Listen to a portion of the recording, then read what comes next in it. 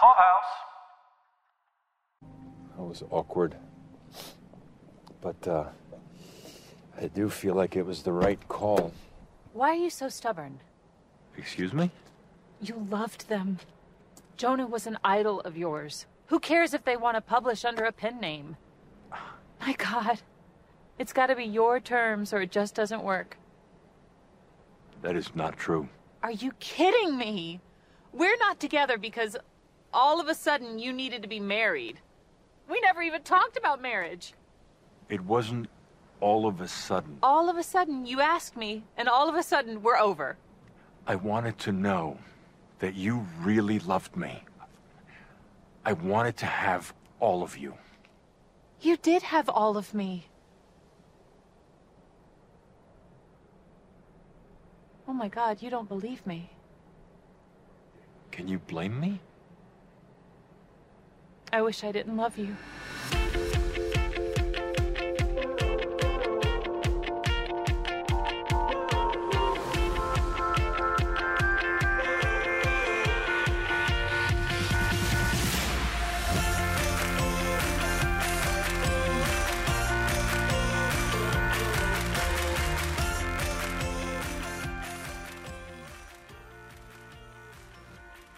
Welcome to Hell or Good, the Younger podcast. I'm Sheila McGann. And I'm Emma Good. Tonight we're discussing Season 7, Episode 9 of Younger. This episode is called The Fallout. 9? Really? Already? I know. It's going too fast. There's It is. Only 3 more episodes after this. And can I just say, as a Team Josh fan, very disappointed so far. It's going to take like a Hail Mary at this point. He's such an afterthought. Yes, he is so much an afterthought in this whole season. The only little bit of a storyline he got was KT, which lasted, 2 episodes? And that is it. That's been him for the whole season. Otherwise, he's just sort of there as filler in the background. Like eye candy. I don't know. I'm still reeling from the letter that she wrote him the end of season 6, rather, you know. Yeah, I'm with you. Team Josh is not looking so good. Actually, Team Nobody is looking really good right now. So I don't know. This is very, I don't know. There's 3 episodes left and there's a lot. Yeah. There's a lot of ground I feel that needs to be covered. Maybe they didn't feel the same way that we do, but anyway, here I am. But before we get too deep into this episode, because we're already spiraling and it's, a minute in, before we get too far into it, you should definitely check out that Spotify playlist that we've created. It's called Hell or Good, the Younger Playlist by Pod Clubhouse, similar to the title of this podcast. It's just some mood music to help you as you wait the days in between the episodes. And it's fun. I curate it every week, just about. I add songs from the new episode and I go back and I add a few from the prior season. So it's something to keep me occupied, as I should probably be doing other things, but however, it's there for your entertainment. All right, well, as we said, let's dive in. But just a reminder, we expect that you've seen the episode. We talked about the characters, what had happened, so there are spoilers ahead. It's less of a recap. Really? Yeah, let's recap more about how we've maybe felt about the episode, and I would say the season so far at the moment. But I mean, the highlight for me this episode was definitely Kelsey and Rob.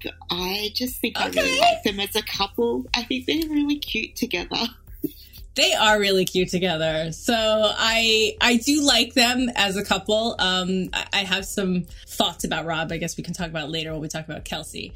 But my highlight was definitely Lauren's reaction to Kelsey dating Rob. Between her sitting in the living room, stalking Kelsey after being left in the dark, literally, about Rob, and also being left in the dark when Kelsey turns the lights off, and also likening her dating Rob to the Chernobyl disaster. Yeah, I did like that as well. I like the drama, how dramatic that she was with both of those, so I just liked it. I also liked how she was like, "You've made out," and Kelsey's like, "Stop smelling me." Yeah, she goes, "Don't sniff me." Oh my God. I think she was sniffing for other things, but however. But yeah. I thought that was just a very funny, lighthearted moment, because the last couple of episodes have been kind of heavy, where, everything with Maggie was getting really dark, and things with Liza and Charles and Quinn and Liza, everyone, like all of that triangle was just getting darker and like it felt like the wagons were circling. So I like that this episode had a lot of levity to it. So this is like the younger of Days of Yore that I was just like, yes, this is what I needed. It was just a light, frivolous episode, but a lot did happen though. When I was doing the outline for this, I was like, God, not a lot happened. And then I was like typing the questions. I was like, oh wait, a lot did happen. It's just like the nuance of it. So yeah, exactly. So I think you got a little bit of feedback during the week about some of our previous episodes. Did you? Yes. So we were talking about that. Yeah. So we were talking about that. So some fan comments came our way. So there's a correction. So a lady named Nicolette on Twitter called me out. I made a goof. I said Providence instead of Provincetown when I was talking about where Cass and Camilla had their vacation home. I knew it was Provincetown, but in the excitement of talking, it was where my brain was moving faster than my mouth.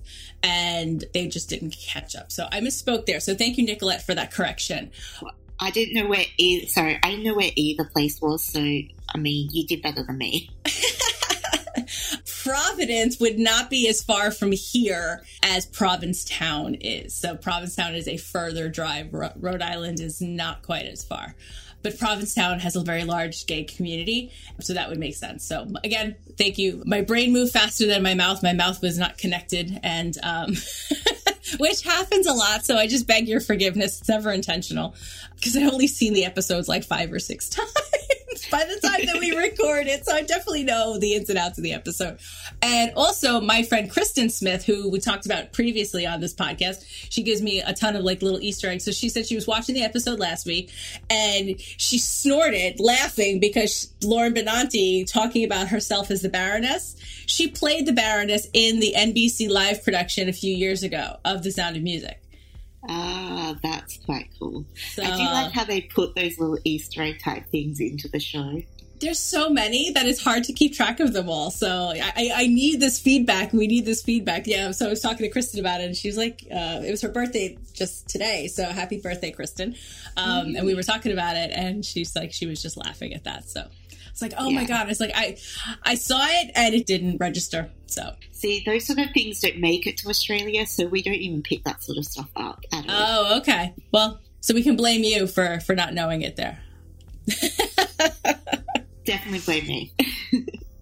So there were 2 guest stars tonight. I don't know if they looked familiar to you, but I was watching it and we watched this before the episode comes out. So we don't have the luxury of credits. So I have to like figure out who these people are. So I found an app. It will like allow you to upload this picture and it will do its best to try to identify this famous person. So one was Bruce Altman. He's been in like 1,000 things. It's just, he plays Jonah Rothschild. Yes, I recognized him from, I think it was 50 Shades of Grey. Yes, he's in that. He's in 2 of the movies.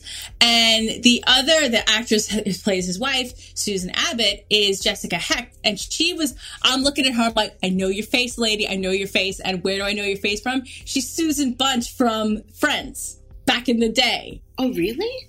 Yes. It was bothering me, Emma. I had to download an app. Remember, Susan had really curly big hair because it was 1994, but it's her. And she's been in 1,000 things too, but I'm like, that's where I knew her from. So they looked familiar, but I would never have guessed her as from Friends. Like, I mean, I still watch the repeats as well, but I totally didn't pick that one up. But I mean, it's also like 25 years. Her hair is really different, so. But I thought it was just a great use of characters and just to have these 2 who've been on TV for so long. I just want to ask you, have you ever heard about mayonnaise on grilled cheese before? Is this a thing? I know it's not an Australian thing. To be honest, I'm not a mayonnaise fan at all. I absolutely hate mayonnaise. That's why I hate getting pre-made sandwiches because they generally come with mayonnaise. I always have to make my own or go to a place that will make them without the mayonnaise. So, yeah, not a thing that I would ever even consider trying, to be honest. So when I was hearing them talk about it, I was like, I like the idea of like the cheese melted on the outside, but not the mayonnaise. I never heard of it. I love mayonnaise. I'm a fan. I will not quite eat it from the jar, but I will slather it on like a sandwich. Sorry, I'm grossing you out right now. But I was intrigued by this because I'm like, okay. Because like I've made salmon before where you can put like mayonnaise on the top and you kind of put the tin foil on it and you bake it and it just creates this really nice crust. So I was like intrigued. So I actually did some deep Googling. That's from a couple episodes back. And I found actually a March 2015 issue of Bon Appetit magazine, which is a frou-frou gourmet magazine. And it has a recipe for grilled cheese with mayonnaise to make a quote-unquote delectable crust. Nice. So that will be probably on the menu tomorrow morning. So I might let you know in the show notes when this episode comes out how it came out. If it's good, I'll send you the recipe, guys. Well, I'll leave that one for you to experiment. I don't have a ton of culinary experience. I make do, but I'll try this out. Grilled cheese, I can do a good grilled cheese. Yeah, I mean, I feel like most people can at a minimum do a grilled cheese. Are you familiar with the Broadway show Rent at all? I have heard of the show. I feel like I've seen like a television version of it. Is that like there was a television and like it's all the AIDS epidemic and stuff? Yes, that's the show. So it came out in the 90s. So Lauren actually sings, like that's the song that she's singing, you know, how do you measure a year, measure a life. So it's actually, she's singing Seasons of Love there. So anytime we can get a little anybody singing in this show, I'm like, yay! A little shout out to Broadway. Can I just say, I know we're running long on tangents here and we're trying to like get to the episode, but this being May and things are starting to open up here in New York. I actually just saw a show from Australia that happened on Sunday, Pub Choir. Do you know that about them? Oh, I think I've seen you post about them before. I'm obsessed with them. I saw them here. I was actually supposed to see them March of last year, and we'll see them, like it's participate with them. But I'm jealous that Australians are in a live venue, 3,000 people singing with their sound holes. So with things opening up here, I told my credit card, I had a conversation with it. I was like, let's get ready because things are starting to open back up. So I bought tickets to a Broadway show because my son, the last thing we did before COVID came last year was we took him to his first Broadway show. We took him to see Aladdin. So we're going to take him to see Little Shop of Horrors. Someone that we interviewed for another podcast, Prodigal Son, Christian Borle, he's in that show. So we're definitely trying to support as much of the arts as they come back because this show has done a really good job in supporting Broadway stars as they've been recovering from the pandemic and giving them work when their medium has been shut down. So it's just a really long way to say that, you know, it's just important to support the arts as they come back because, you know, this show has tried to do its part in helping Broadway stars by giving them as many parts as they can. So as things start opening up, just go out there and support your arts. Yeah, I think that's good. I know here we had Hamilton open up recently, and I think they actually opened up on time as planned because during the pandemic they did all the auditioning on Zoom and things like that. Oh my gosh. And it actually broke box office records when the tickets went on sale, probably because everyone was desperate to get out and see things. But also it's Hamilton and there's been a lot of buzz for the last few years about this show, so it has finally made it to Australia. I participate when Hamilton is a live show here in the Daily Hamilton Lottery, so you should download the app and get it on the lottery because you can get $10 tickets. Well, it's in Sydney, so it's a bit hard for me to get to because I'm in Melbourne, but I did watch the live version that they screened on Disney Plus, and I must say it looked amazing. I'm obsessed with King George. You will be back. I missed it when it was in London. It was there while I was still living there, but I didn't get a chance to see it while I lived there. But it's also a mortgage payment. Okay, anyway. We're here to talk about Younger. We're talking about Hamilton. All right, well, we probably should move on. So, once again, this episode seemed to be revolving around Quinn, Liza, and Charles. I am so sick of this love triangle. Not only is there nothing there in this season for Team Josh, but I hate Quinn. I think Charles is ridiculous for being with her. And I just am hating the whole direction of this love triangle. What's your thought? Sorry, I'm being a bit harsh. No, well, you know, you're not wrong. What started out earlier this season as more like an equal triangle, like, you know, all three sides being equal, I definitely feel it's becoming, what is it, obtuse? Is it obtuse? Is that where the triangle just becomes elongated, right? So Liza's at one end of the point, and then like Quinn and Charles are at the other ends together, closer together.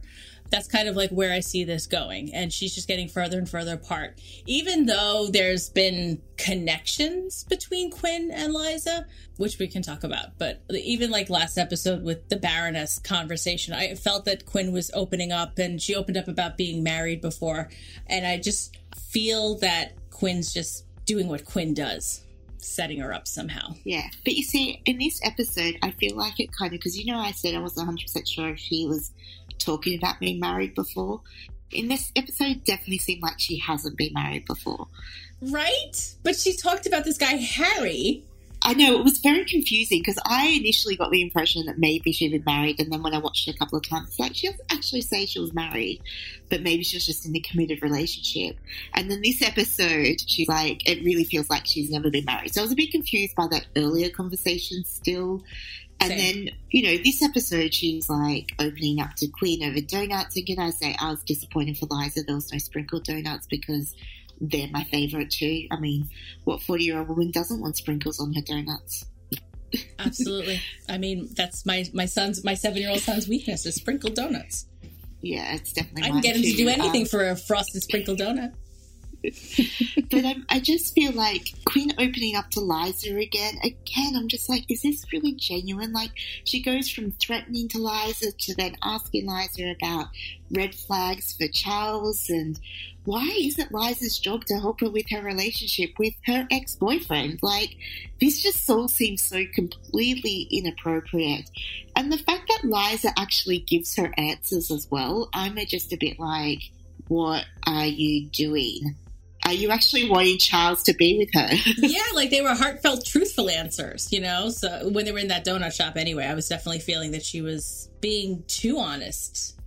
Yeah. And like asking her about the gift with the watch and stuff. Like I don't know. I just can't understand the Quinn character at all. It just feels so back and forwards. Like I just don't get a good read on her because she seems one thing one way, one thing another. And this time at least, they were alone together and she did seem to be acting nice towards Liza without an audience. And I think that's one of the first times or maybe when they had the Baroness conversation as well, that happened a bit as well, but it was still in a public place and people they knew around. But this time it really was just them together and no one else they knew nearby.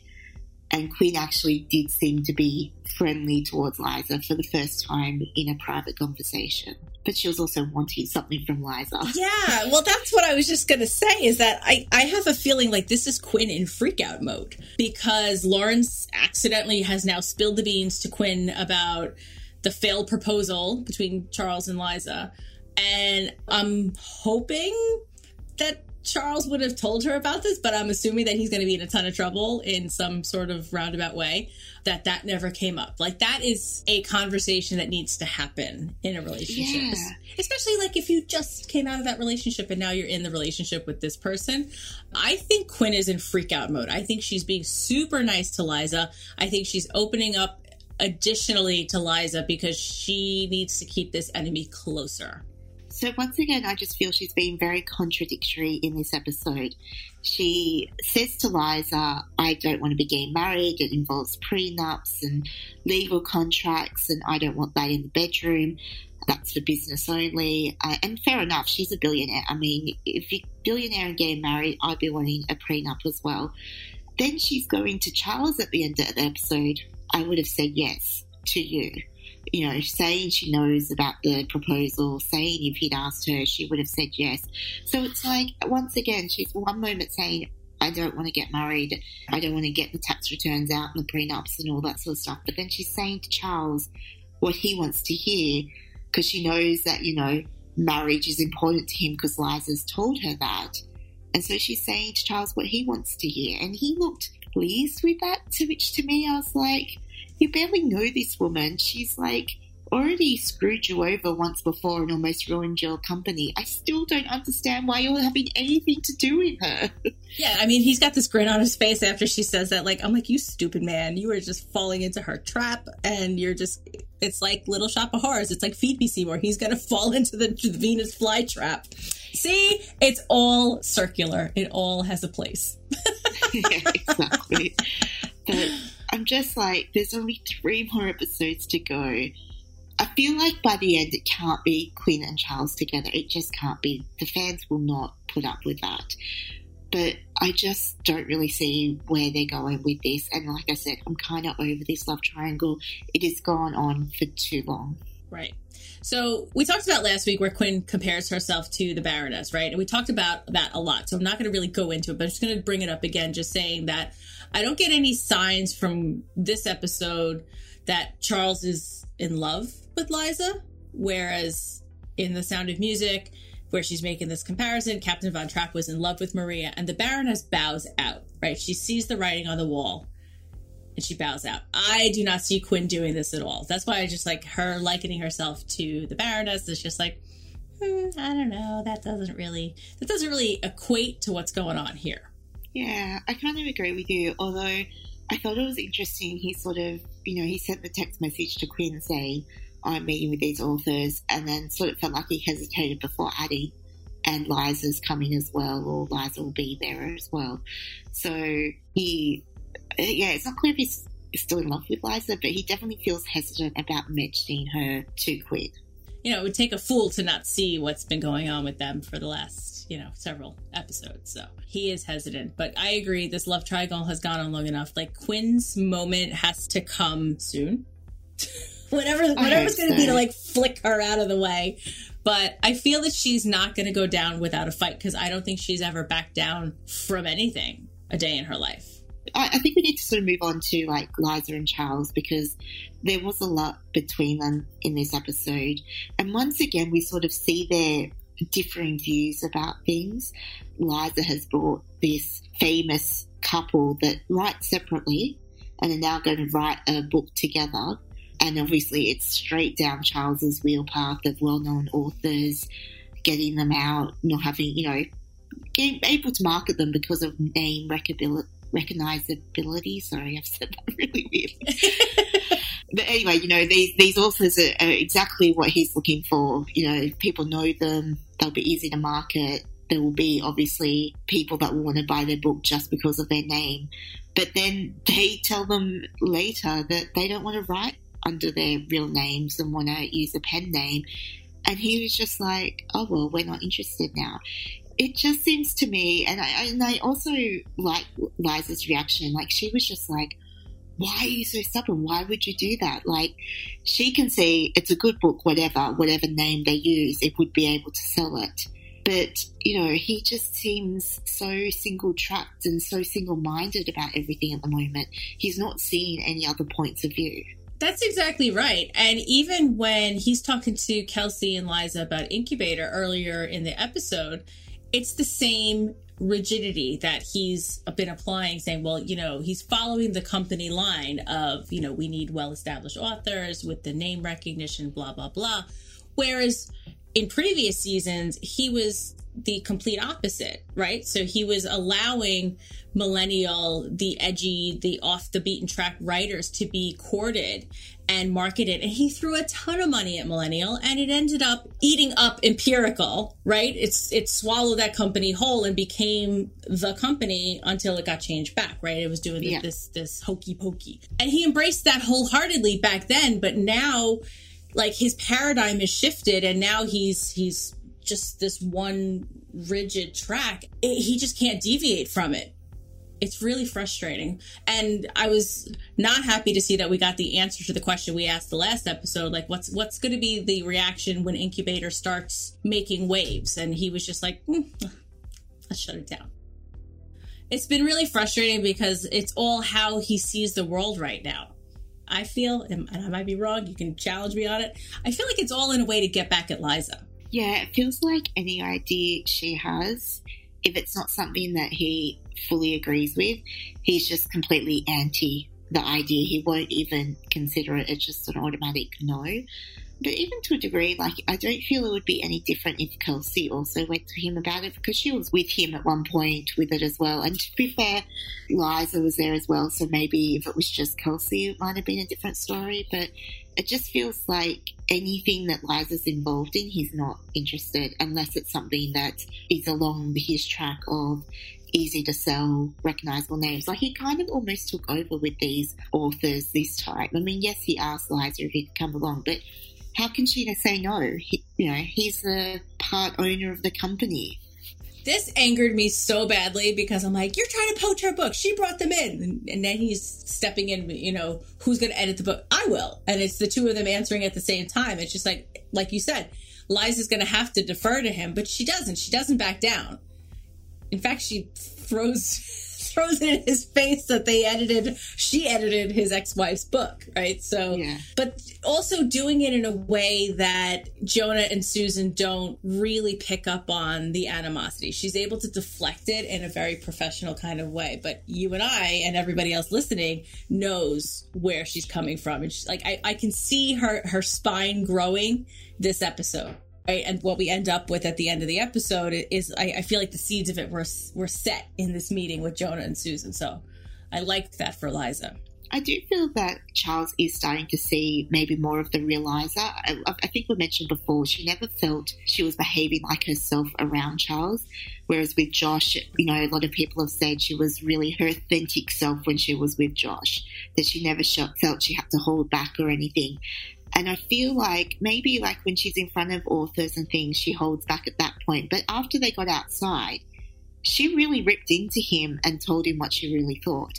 And I feel like these are the first times that we've really seen her do that to Charles, because I think she felt overwhelmed by him before. And now she's just pissed at him and she's like, I don't care anymore. I'm going to tell you how I feel. And I'm kind of glad of that because I think he's seeing the real her. He even mentioned in this episode, she was talking about how she used to write lots of quotes and things down, had notebooks of them, and goes, I'm really learning more about you. And I feel like previously they didn't really know much about each other. Like they knew they liked each other, but they didn't really, get to know each other. Yeah, and I agree with that feeling because Liza didn't open up to him the way that she did to Josh, and that's always been their downfall. It's just the chemistry was there, but it didn't have the conversations that like Liza and Josh had. That was always missing. There was a lot of extraneous activities with Liza and Charles. He has his daughters. Caitlin always kind of factored in with Charles. There's that too. And they do work so well with each other. They really did. And I liked how the parallel was to Susan and Jonah. They have a good relationship and the work is seamless, right? And I felt that way with Liza and Charles. Like they do have a seamless way about working with them when they're by themselves and there's no irritants setting them off. Yeah, I agree. They do seem to work well together. And I think they even mentioned that in this episode, that they worked well together. But just because they work well together doesn't necessarily mean they need to be in a relationship with each other. Just because they work well together doesn't mean they work well together. Yeah, exactly. Anyway, I'm kind of had enough of Charles and Liza and Quinn at the moment, but can we get on to Kelsey and Rob? Because there were only short amounts of the episode were about them, but I really think they just got like a cute interaction between each other, and I kind of like it, and I'm kind of wanting them to be together. I do like them together, but I think that Kelsey has a type. I think she goes for aggressive guys. Think back to Thad, may he rest in peace. Zane is a very aggressive, more smug. Thad is kind of smug. And Rob. So Rob, I'm going to lump in the aggressive category because he's a real estate mogul in New York. So you have to be aggressive and you have to be, I'm not going to say he's cutthroat because I haven't seen that from him, but he definitely crawled into bed with that slimy guy from that reality show and didn't really care what was going on in the reality show. So he's more business aggressive and he's less smug. So I definitely like him better. And then I like when he said that, him and Claire, it was amicable. They just weren't a good match, right? So he was being honest. He was being upfront. So I like him for her. I do. I agree. I think he is maybe aggressive professionally, and he definitely seems to have ambitions professionally, but it seems in his personal life, he's not as aggressive, whereas Thad was very much all about himself. And he really only seemed to want to propose to Kelsey more because his boss was impressed by Kelsey and that, that was rubbing off on him in a positive way rather than it seemed he actually wanted to be with Kelsey. I think he liked Kelsey and she was easy to be around because she just completely subsumed herself into that relationship. And, Liza used to hate how she would behave around him and stuff. But yeah, she seems to like that aggressive, professionally ambitious person. And again, with Zane, it was such a competitive relationship between the two of them. And even like the author she dated, well, a couple of authors that she had affairs with. But you know, there was that one that I think he was a writer at a magazine to begin with, and then he gave her the manuscript. And it felt like in the other relationships, they always wanted something from her professionally as well as personally, rather than just her for herself. But with Rob, it seems like he just likes her for her. He's not getting anything out of this in a professional way. He, you know, in a way kind of hurt himself professionally by getting her out of that TV show and things like that. That's right. He did that for her. So I like this. I think he is going to be good for her. And as Claire said, you know, she also said they broke up just because of incompatibilities, you know, but he was a nice guy and, you know, a good guy and everything. So I kind of like this, but then I'm also a bit split. I think there is definitely going to be an issue with Claire down the line. Yeah, I feel that the time has passed. Like if Kelsey didn't say something this episode to Claire, like the bro code has been breached.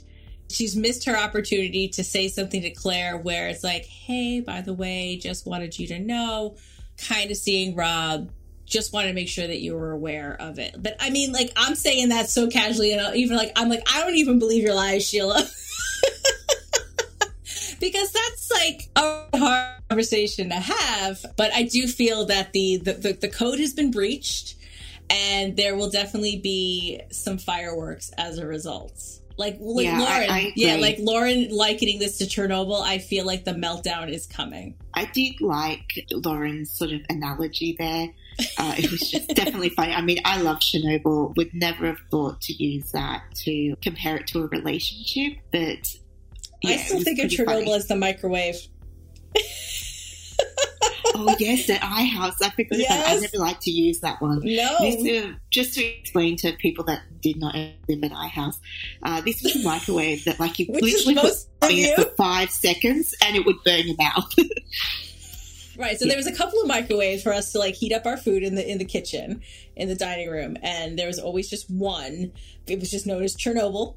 And it would melt styrofoam. So, yeah, it was just, you stayed away from it. So it was definitely dangerous. Yeah. So we're definitely familiar with Chernobyl. But yeah, I just like Lauren, anytime Lauren gives a pictorial description of something, it's very evocative of, you know, of what the thing is. And it's very dramatic. So I can relate to something being compared to Chernobyl. So feel like it's good foreshadowing. Well, that's the thing. I think she can see where this is going. Like, you know, if Rob hadn't previously dated Claire, there would be no issue. But then they probably maybe also wouldn't have gone down this path either because, you know, did she only stop because she recognised him outside? Maybe they would have just walked past each other if it hadn't been for Claire. I do think this is going to lead to some sort of knockdown with Claire. It'd be interesting to see how that happens, but I am hoping that Kelsey and Rob find a way to stay together because I just think they will be good together. But I don't know. It is a bit awkward, I think, with the Claire situation. I think Lauren maybe didn't need to say, you know, you can't see Rob anymore, but maybe needed to say you need to maybe have the discussion with Claire before it goes any further. Well, I think Lauren's not wrong. I feel like Rob is not quite tainted goods, but it's going to be really a problem because Claire is in their life. So it's just easier to, like, cut your ties and run. You know, last episode I was telling you about my own sticky situations that, you know, my dating situations. Thank God I got out of that nonsense. But also, like, Claire looked so forlorn, like, when Josh found the foam finger. She was like, oh, that reminds me of Rob. And she was, like, so, like a lumpy mess about it. Cynical Sheila comes out in some of these podcasts, and then I've gotten branded that because I sometimes come out, I'm just like, but I also feel like Claire deserves a little bit of her own medicine. She's been horrid. Everyone's like, oh, she's a new mom, we need to, you know, tread. No.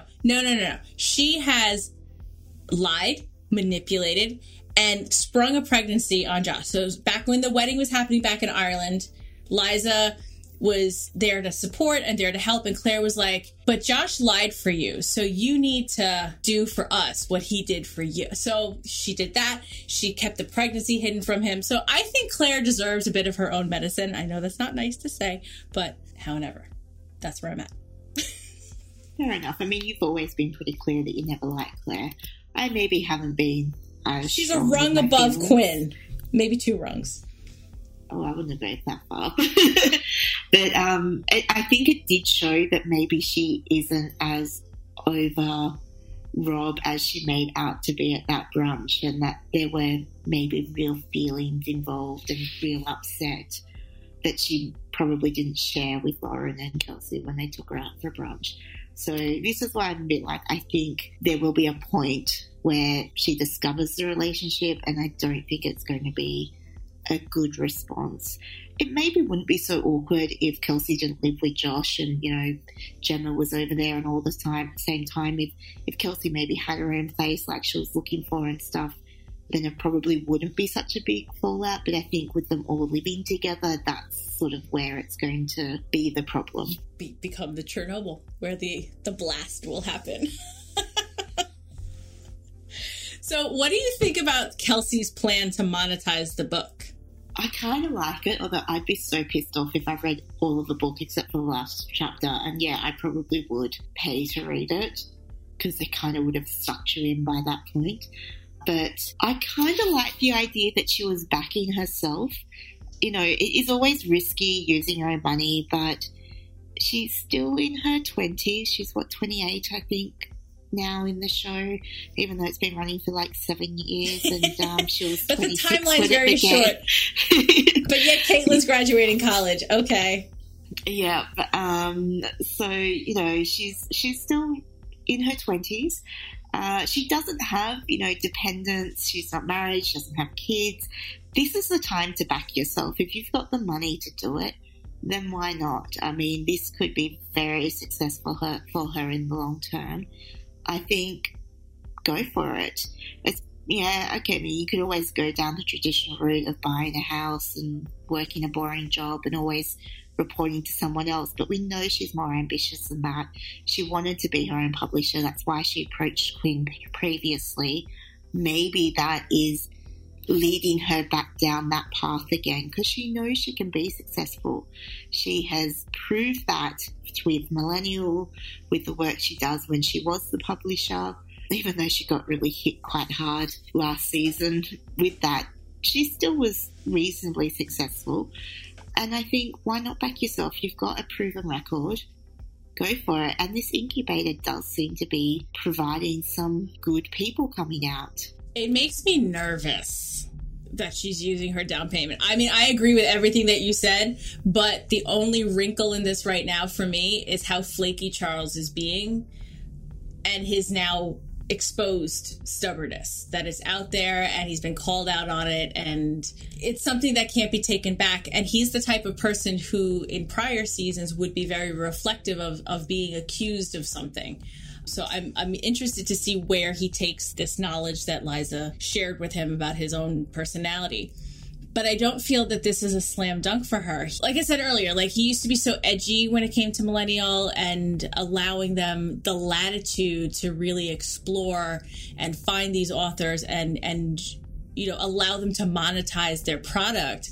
But this is like the different regime, and I just don't feel that he's trusting of their judgment anymore. And I feel like it comes back down to Liza. Like, I don't think he would screw Kelsey, but I feel that anything with Liza, like, I don't think he'll ever find out that Kelsey did this, because he'll just like, didn't I tell you to get back to your jobs, kind of a thing. Like, I feel it would get shut down before the conversation even happens. So I'm a little nervous. I'm excited that she's this believing in their product and their endeavor, but I'm like the old person in me's like, oh girl, keep your money. You worked so hard for it. This isn't a slam dunk. Yeah, that's true. I mean, it's not going to be a slam dunk, but I kind of hope that if Charles realises they've done this on their own and, you know, this is her money and stuff, that he will support Kelsey, because he's always been a big supporter of Kelsey. you know, that's something you can always say about Charles, is he's always been there and sort of helped her progress in her career. He gave her the opportunity she wanted. And that was one of the reasons she decided to stay with Empirical or come back to it. Although I have to say, she is meant to be a financial stakeholder of this company now. And yet she seems to have no say in the direction of the company. That is a really good reminder. He gave her stock options and equity in the company, right? So she should have board level say. That's a really good point. I forgot all about that. Because they don't talk about it at all. Like, I think early in the season she was with the board, maybe in the first episode or something. I think so, yeah. It seems to have never been spoken about again, that, you know, she's actually now a part owner. But doesn't seem to be treated that way. Right, because she went to Chicago with them and, you know, she was part of all of that. I just hope that this doesn't blow up in the wrong way for them. I want them to succeed so bad. I'm getting really mean now because, like, I want Charles to have egg on his face. I want him to be proven wrong about Dylan Park. I want him to be proven wrong about Incubator because I feel like it's too much of Quinn in his ear, coloring his view and unconsciously, like, poisoning him against Liza. I think so too. I kind of want to see Charles get his comeuppance. Right? Like, see, now you're being cynical too. Yeah, no, definitely. I got called that because back we were doing a podcast on the Alienist, and I was really like, she's faking this pregnancy. She just wants to trap this guy, and that's fine. Like, I was like, you have to convince me otherwise. It was like one of these, like, you know, just cross my arms, like, that's where I'm at. And yeah, so then I got labeled cynical Sheila. But she comes out a lot. Sometimes you need that point of view, you know? Yeah. And then the character actually tweeted in our poll. Like, we put up a poll, like, do you think that she's lying or do you think she's telling the truth? And she's like, she's lying. I love that. I'm vindicated. That's pretty cool. I haven't watched that show. Maybe I'll have to check it out. Oh, it's awesome. It's 2 seasons, based on a book. It's really good. Awesome. Cool. Mystery, intellectual mystery. If you like Prodigal Son, it's a really good show.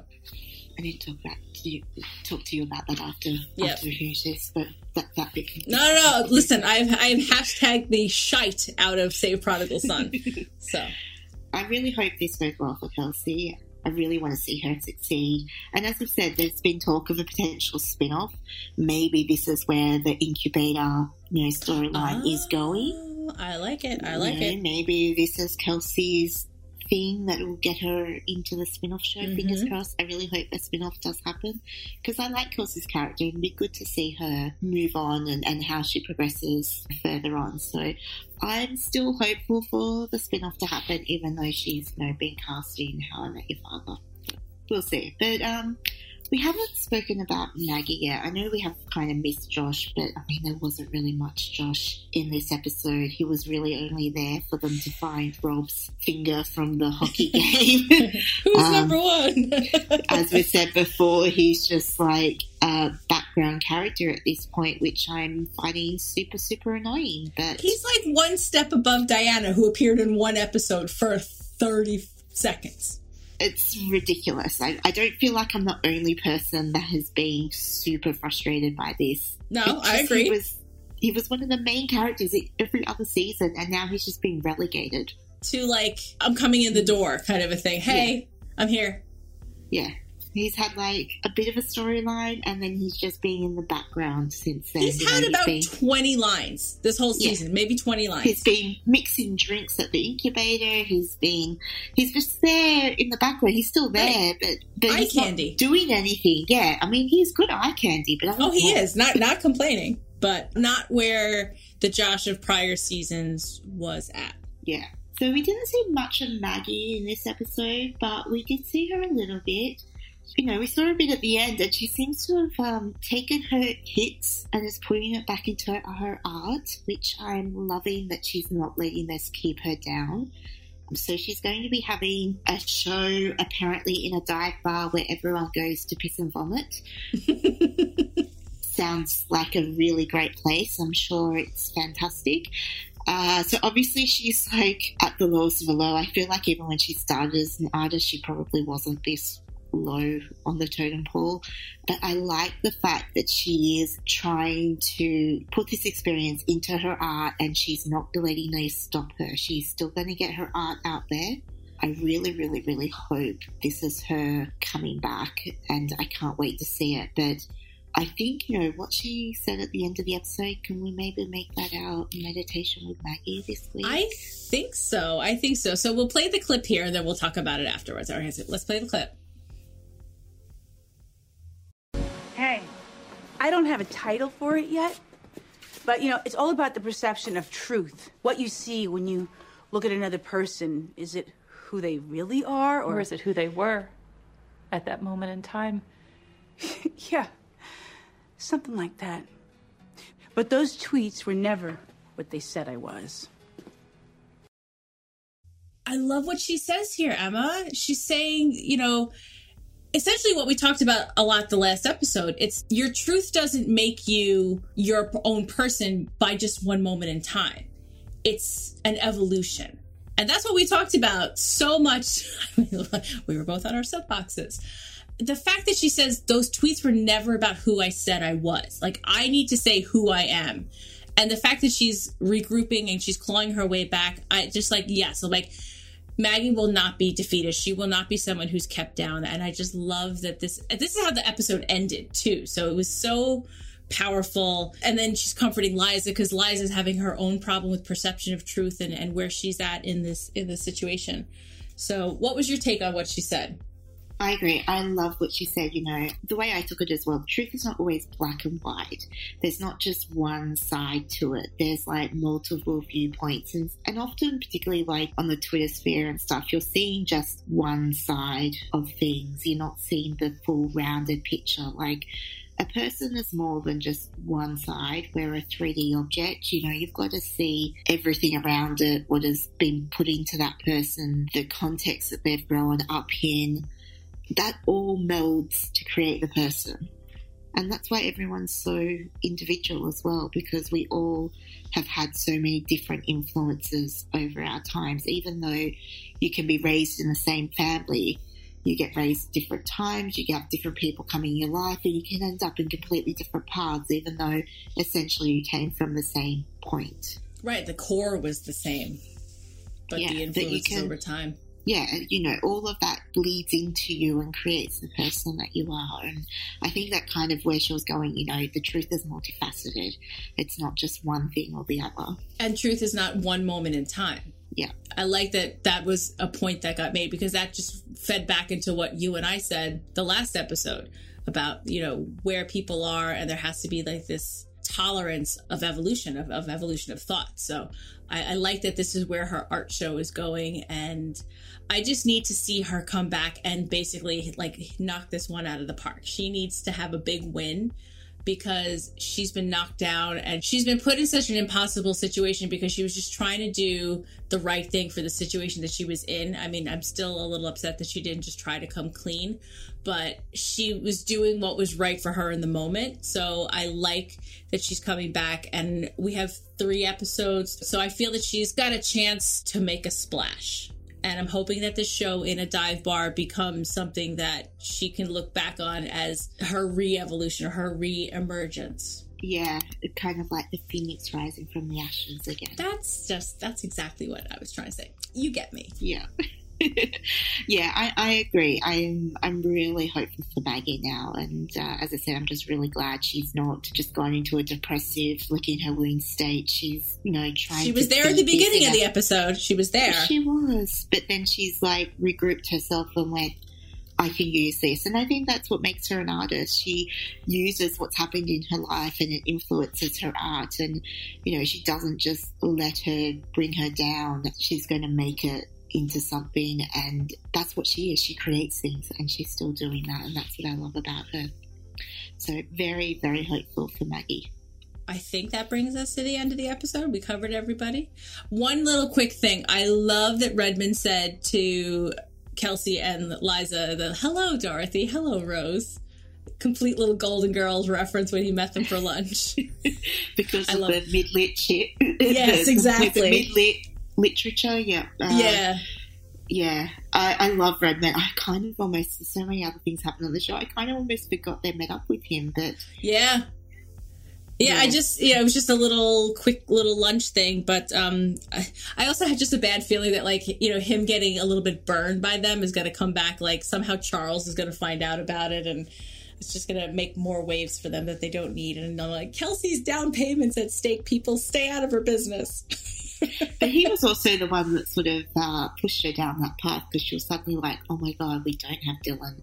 She could go to a Redmond and we lose her. And, you know, she's already had that happen before with, you know, we talked about the ex-boyfriend that was the author. You know, she promoted him before they'd actually signed him, and ultimately it cost her in the end.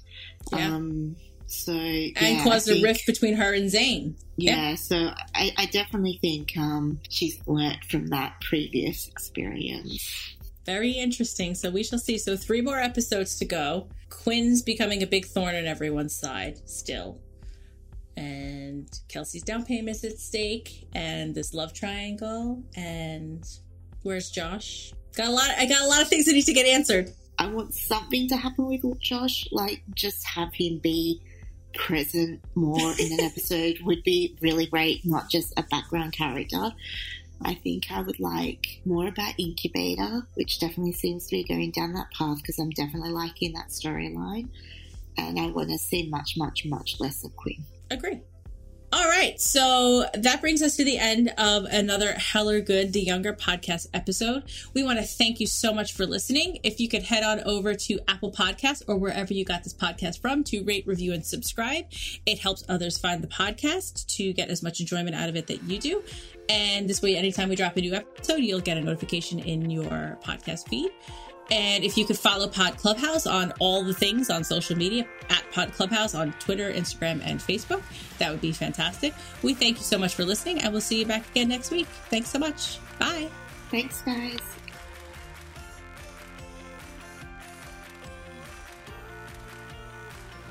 Thank you for listening. This has been an original Pod Clubhouse production.